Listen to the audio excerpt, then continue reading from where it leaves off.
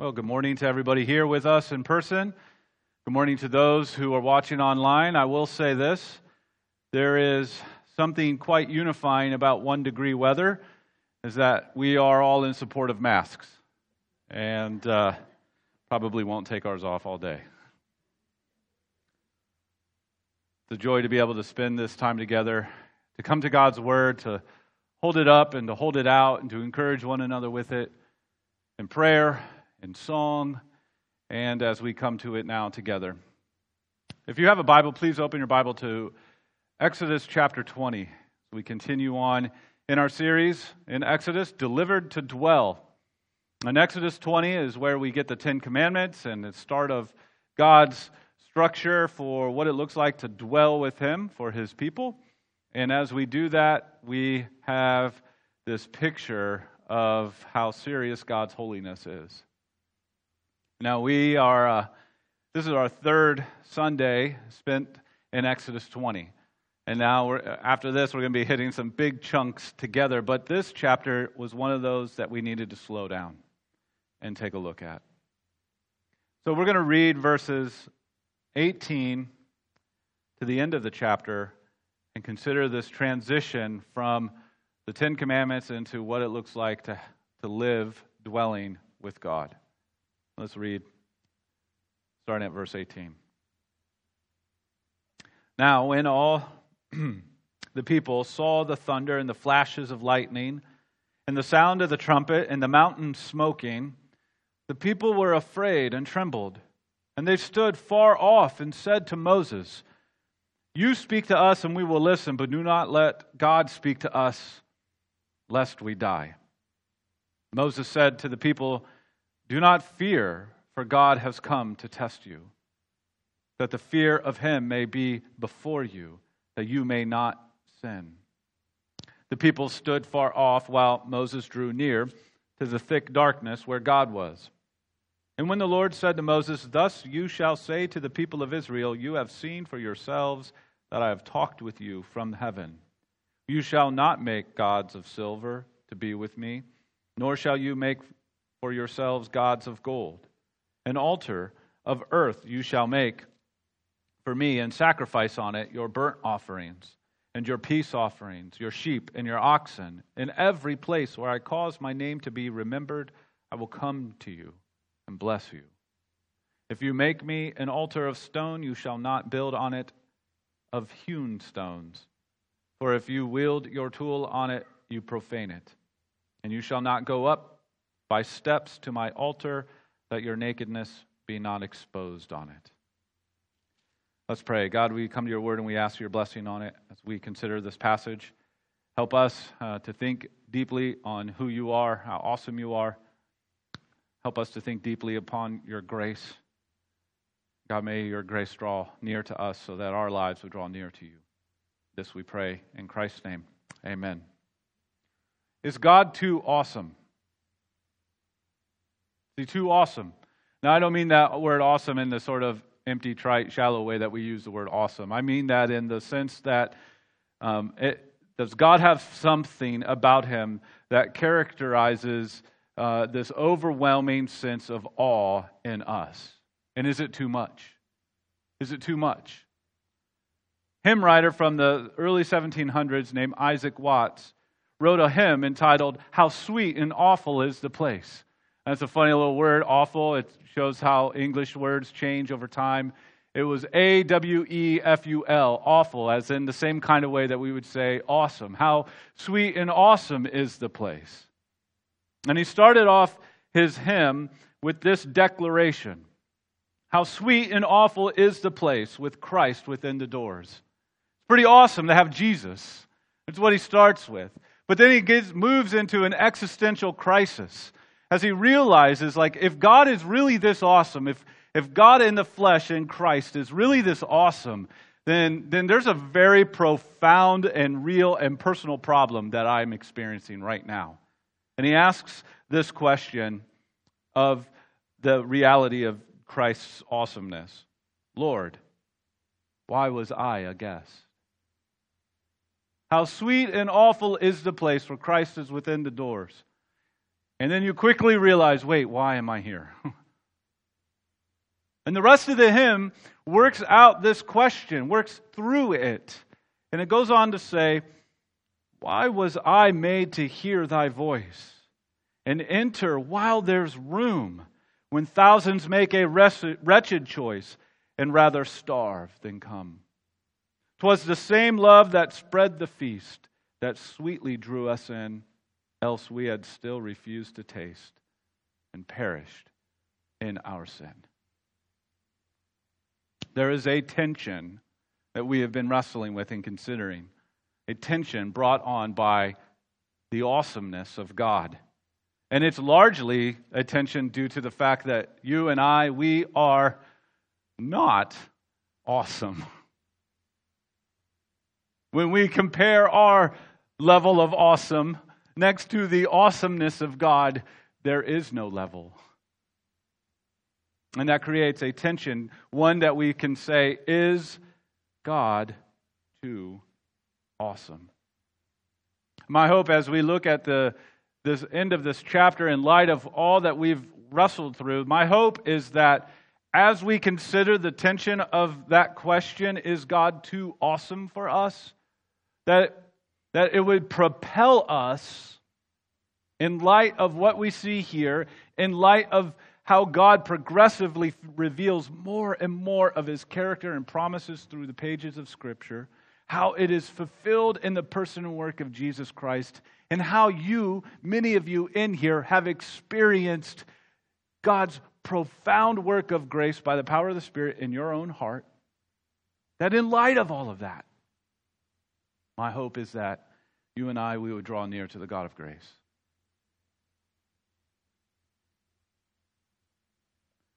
Because guess what? God is too awesome. Very much so, yes. But God is gracious. No matter what level of regret, no matter what depth of shame and embarrassment you dragged in here on your shoulders with you this morning, no matter what struggle you may have, in light of God's awesomeness and grace, He calls to you to come near. Because He's already drawn near through Christ. So as we get a feel for that in the end of this chapter, my hope is that our hearts long to draw near all the more to the God of all grace. Now, in response to the awesomeness of God, Yahweh, He's really awesome. This whole scene that we're considering here, in light of this most radical and remarkable rescue, really leaves no doubt. Yes, He is overwhelmingly awesome. There are some responses that we need to see here as we work this through.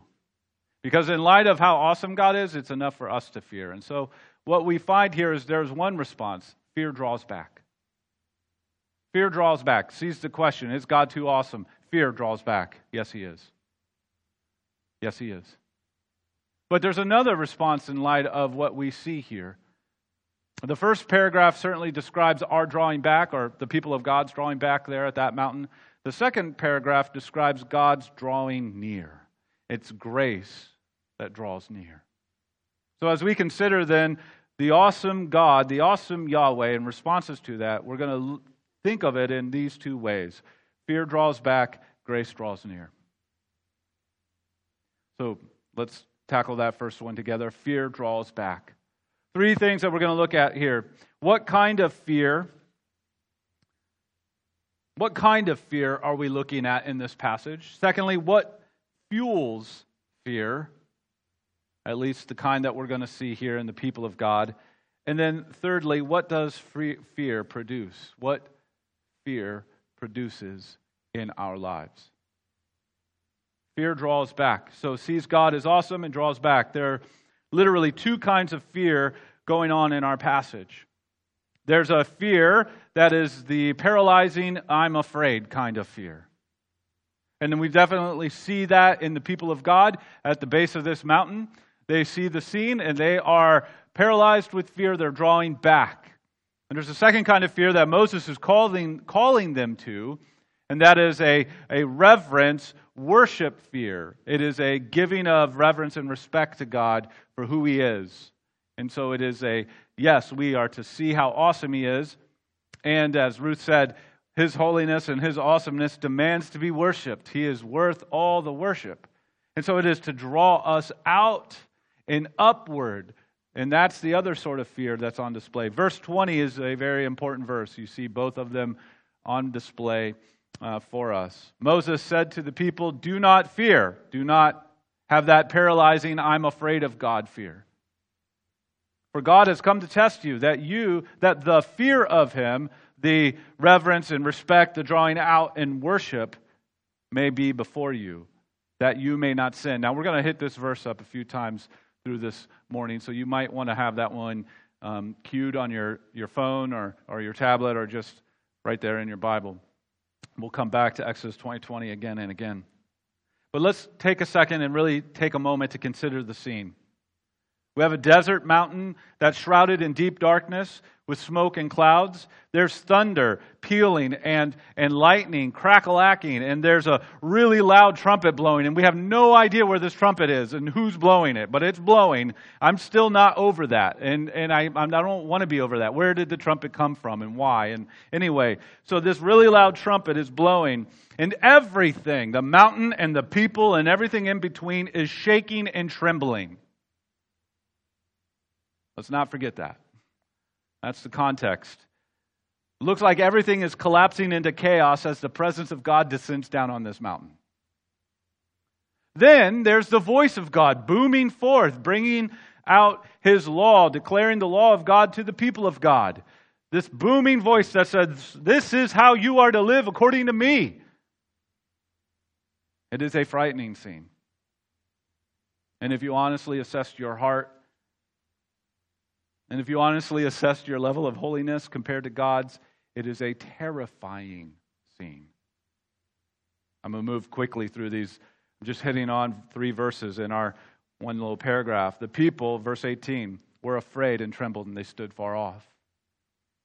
Verse 19, they said, do not let God speak to us, lest we die. Verse 21, the people stood far off while Moses drew near to the thick darkness where God was. Their response to this overwhelming scene was one of fear. It caused them to draw back, not draw near. Not draw near. This is the same God that radically and remarkably rescued them from Egypt in the most visual, stunning ways. And yet this is a God that they still want to draw back from. So what fuels that? Because the thing that was fueling that in them is the same thing that fuels it in us. What fuels that sort of fear? Well, underneath fear is a heart that's full of unbelief. Underneath fear, the well that's deep down is unbelief. For the people of God, there was an unmistakable realization that Yahweh is awesome, too awesome. That they saw very vividly the gulf between the holiness of Yahweh and their sinfulness. It was eternal, it was threatening, it was too far. And this realization is definitely necessary. We need to see that, feel that, know that. God is holy and we are not. But unbelief makes it an impossibility in the mind and hearts of the people. That gulf between God and the people is an eternal impossibility brought on by unbelief. And if you remember, we've tackled unbelief a number of times already, and we'll continue to, because it's the underlying struggle in the people of God, and it's the underlying struggle in our hearts. And here this morning, it's the underlying struggle for humanity is unbelief.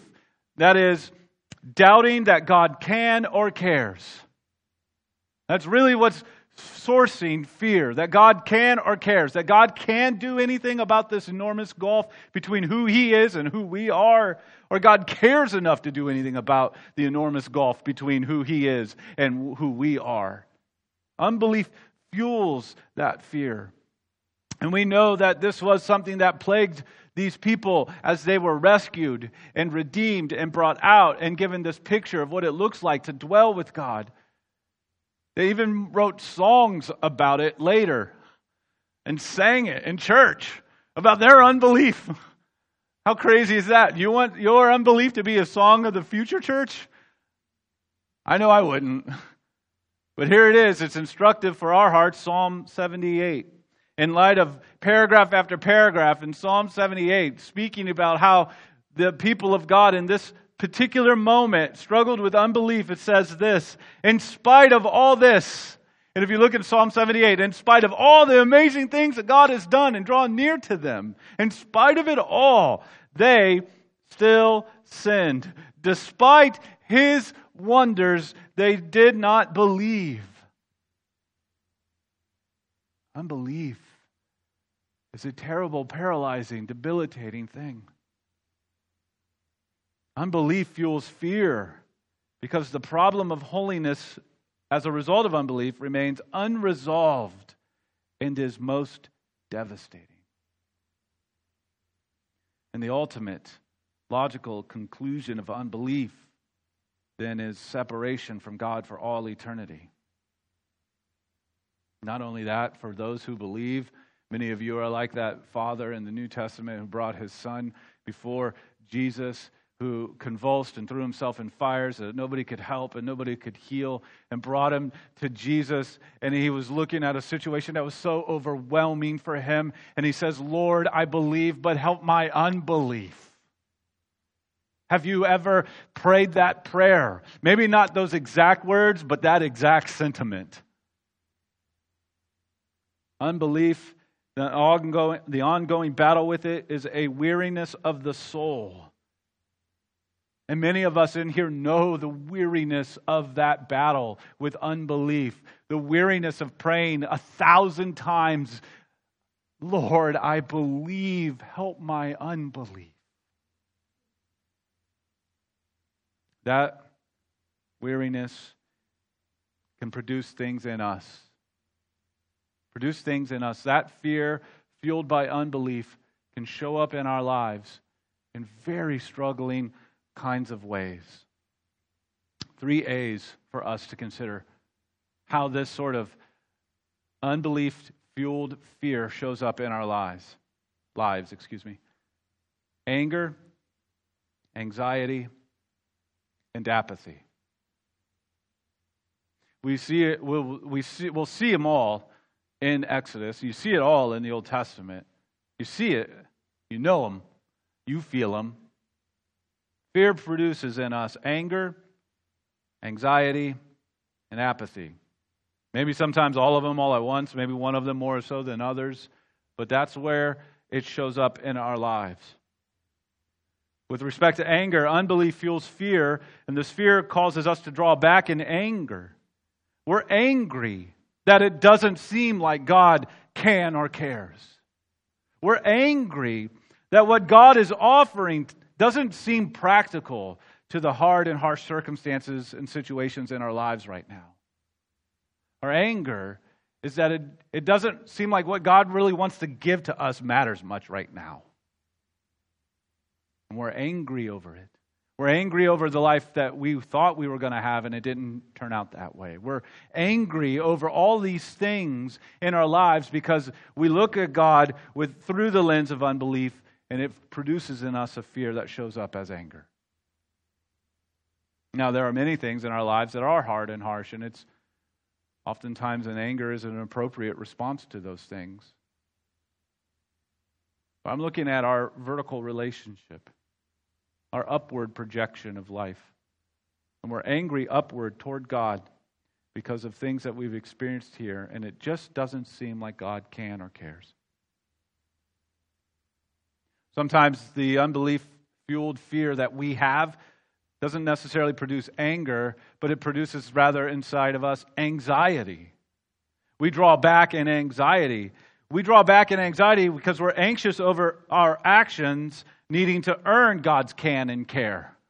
So we feel like if we don't get our life in a particular way, then God's not going to do anything for us, or He's not going to care enough for us.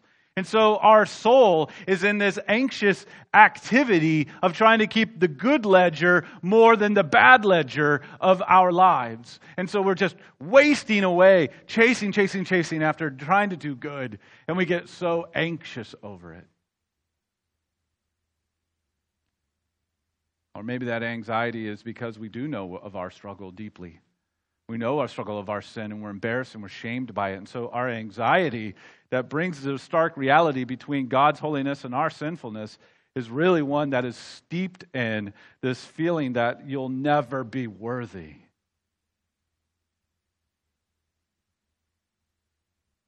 And then rather than looking upward and seeing God's grace pouring down, we just submerge into the I'm not worthy anxiety of the soul.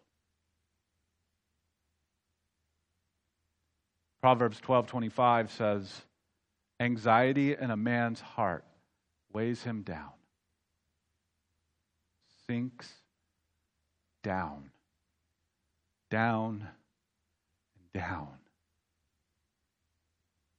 The proverb continues, but a good word makes him glad. Some of us may be here this morning needing a good word. It could be as simple as, hey, I'm so glad to see you today. It could also be as profound as look at the nature of God's grace for us.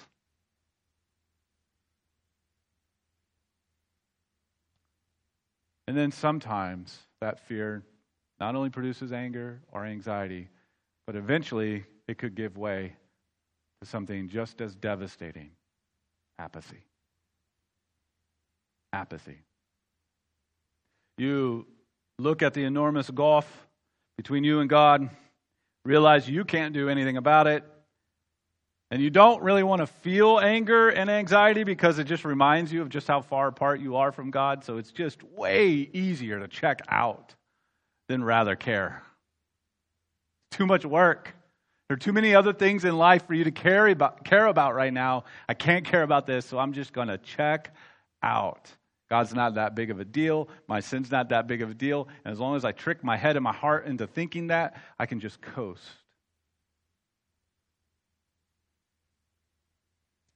Oftentimes it seems like God doesn't care, or He can't, so I won't care. Instead, I'll just live my best life now. Keeping God, thoughts of Him, far enough away. Jeremiah 18:15 says, this is where gives us a sense of where this goes. But my people have forgotten me. They make offerings to false gods, and those false gods made them stumble in their ways. We chase after something else because it's not as weighty as God's awesomeness. And it's a little bit easier to manage and pursue. Apathy eventually leads to idolatry. And that's the sort of fear that we see play out in Exodus. We see that fear fueled by unbelief show up in anger. We already experienced that. And as they were leaving Egypt in the most amazing ways, and yet angry over their present condition. Or there was anxiety over, what are we going to eat today? And then later, this all sort of metastasizes into apathy when they decide that they would rather function like the pagans around them with respect to God. Unbelief-fueled fear produces anger, anxiety, and apathy. And it leads us to a question that's very important. How do we respond to what fuels fear and what fear produces? How do we respond to this? How do we respond to, is God too awesome? Well, that's what the second paragraph does for us. It shows us something entirely different. It shows us that God is gracious. Because if you just look at the movements that are happening in the 2 paragraphs that we read at the very end of Exodus 20, we see the people drawing back, and yet God keeps coming closer. God keeps drawing near. Not to beat them down, but rather He draws near in grace. Again, the last 2 weeks, we've tried to say and show here in our passage that grace comes before the law, that grace came first, that grace is the context by which God is explaining what it looks like to dwell, delivered before dwelling. They have no idea what it means to dwell with God. They've been in slavery for 400 years. He delivered them, and now we'll walk through what does it look like to live with me. Grace comes first, and grace comes yet again. Here we see grace draws near. 2 things that draw this out. First, grace bridges the gap. There's an enormous gap, yes, but grace bridges it. Our fear wants to shrink away, but grace draws nearer still. And that grace that bridges the gap, secondly, is a grace that brings transformation. Brings transformation. Let's consider that together. First, grace bridges the gap. Again, the people draw back, but yet Yahweh draws near to the people. Again, let's go back to that verse 20 in Exodus 20.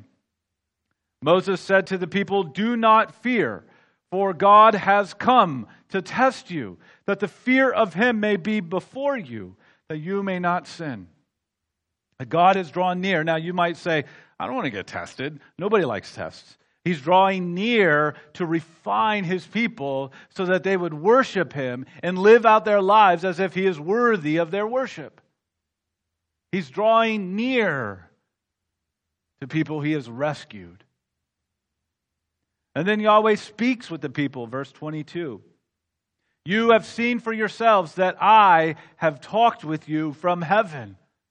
I myself, not somebody else, me. I showed up. You cried out, I arrived. Grace draws near. And then we see that that Yahweh promises to draw near to His people in verse 24.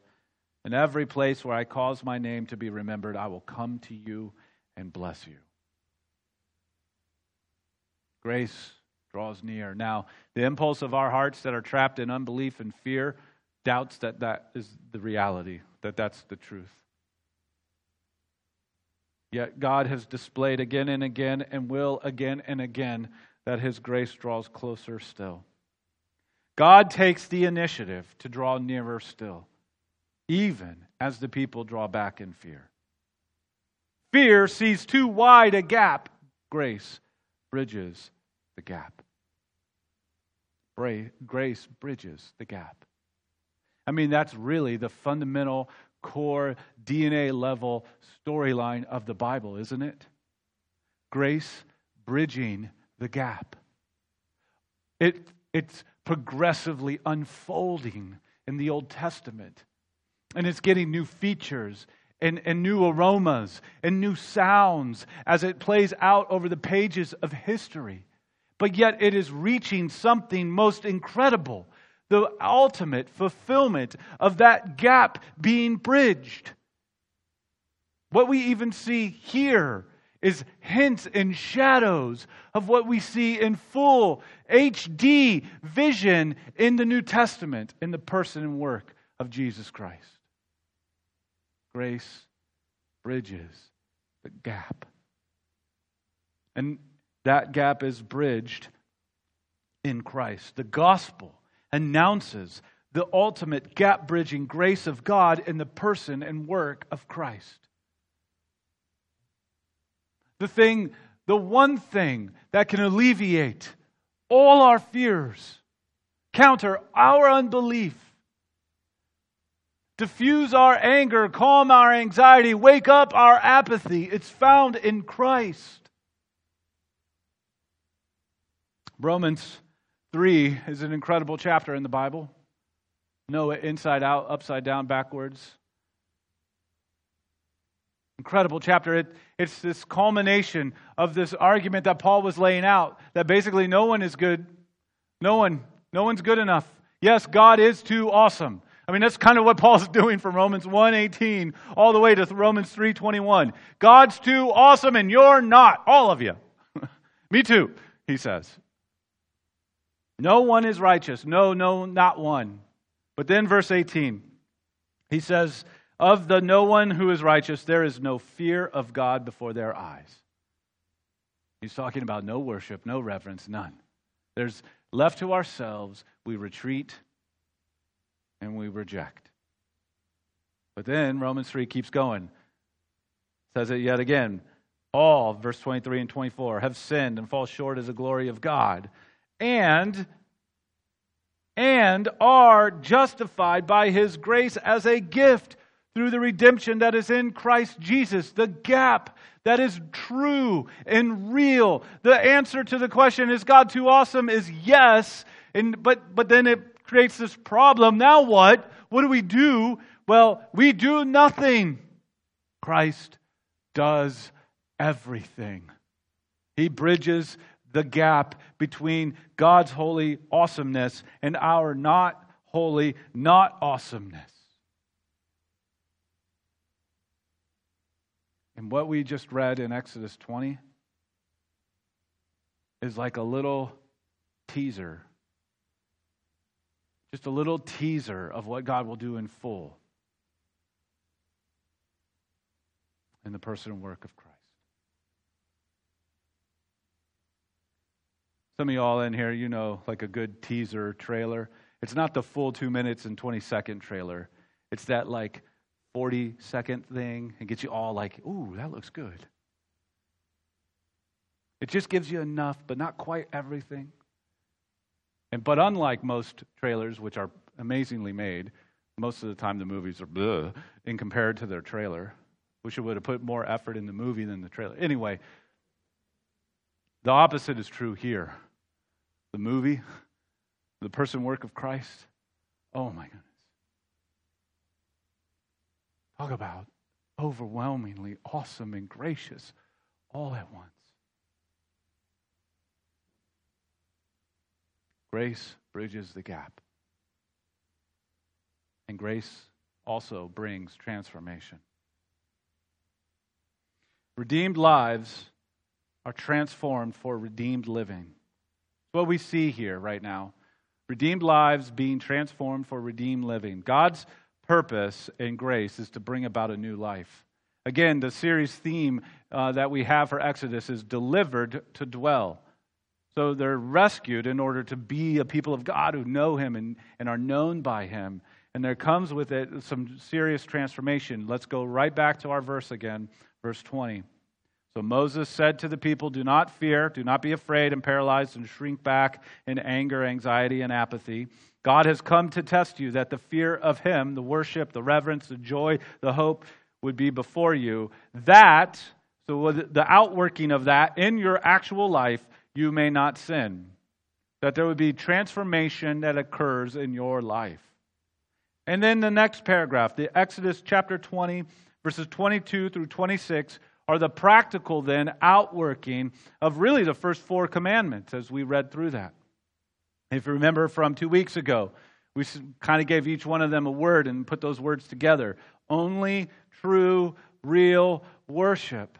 That God is after your heart, that it would grow at only true, real worship. You're not a finished product right now. Philippians 1:6 says that God is still at work in you and He will bring it to completion one great and glorious day.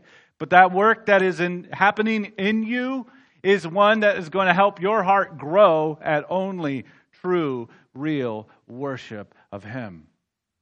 And in His instructions in that second paragraph are not to treat God like how the neighboring pagans treat their little g gods, or how they saw for 400 years how Egypt treated all their deities. They're not to act like that and function like that. They're to treat God differently and function differently. Specifics are mentioned here because they specifically relate to the things that the pagans were doing all around them in the various lands in which they lived. For example, they didn't dress all that well or much in their priestly worship services. Now, it's 1 degree and I've got like 3 long sleeves and a coat over this. For very practical reasons. But they were seeing a world all around them that treated their gods in profane ways. And God says, no, you're not to do that. I'm after your transformation in heart and life. But he gives them a law here. And he helps them see how it shows up in the way they live. But there's something that's very important that we must see. We must know. We must feel. We must understand. The law can't produce what only grace brings. The law cannot produce in you what only grace can bring. The law cannot produce in you transformation. Only grace, God's grace, brings that about. What the law does is drive you to the God of all grace, to receive the grace of God for a new life and a life that learns how to walk in that newness. We see that once again fulfilled in Christ. I was joking with some others earlier this week. I really only have one sermon. It just matters where we're at in the Bible. We're going to find it. We're going to find Jesus. Not in some sort of like, where's Waldo way? Hopefully in a very clear and biblical way. But this here is also fulfilled in Christ.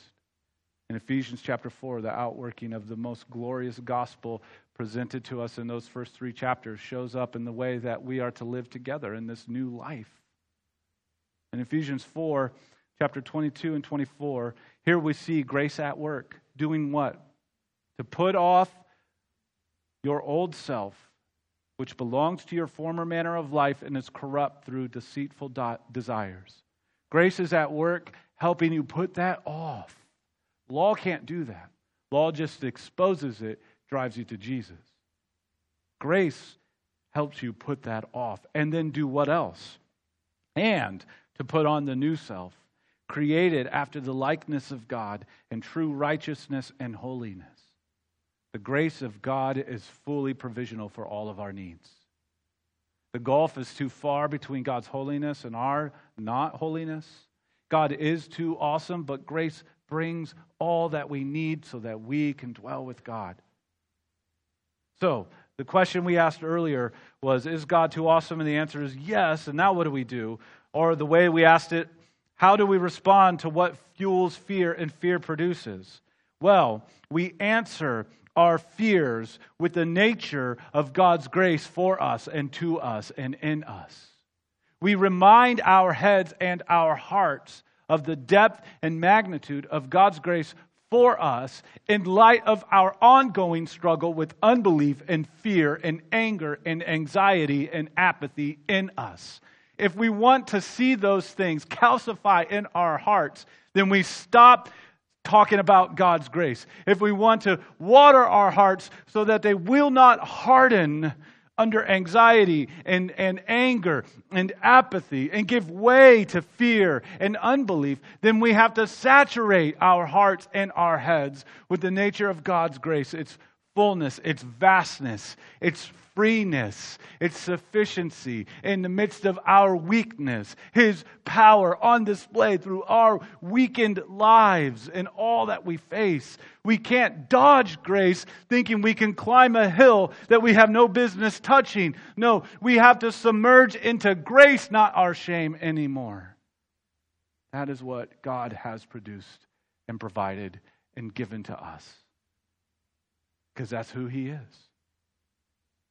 And yet another reason why He's so worthy of our worship. Let us be a people who draw near to the God of all grace, knowing that He gives to us grace and mercy in our time of need. Let's pray. God, we ask that you would indeed do this in us, that you would help our hearts not shrink back in fear, not shrink back at the question, are you too awesome? Not give way to anger, not give way to anxiety, not give way to apathy that wants to clog our hearts. If we need help, we are very much like that, Father. Lord, we believe, help our unbelief. Help us see how vast and awesome and overwhelming and good and free your grace is. May it cause and inspire our hearts to draw near to you. May you bring transformation in the way that we live. This we ask in Christ's name. Amen. Well, if you would, please stand for our benediction. And yes, you will have to leave. I know the outside is not welcoming you, but we will have to move on into our day. But we get to move on knowing God's grace draws near. Go with this benediction. The grace of our Lord and Savior Jesus Christ be with you all, always. Amen.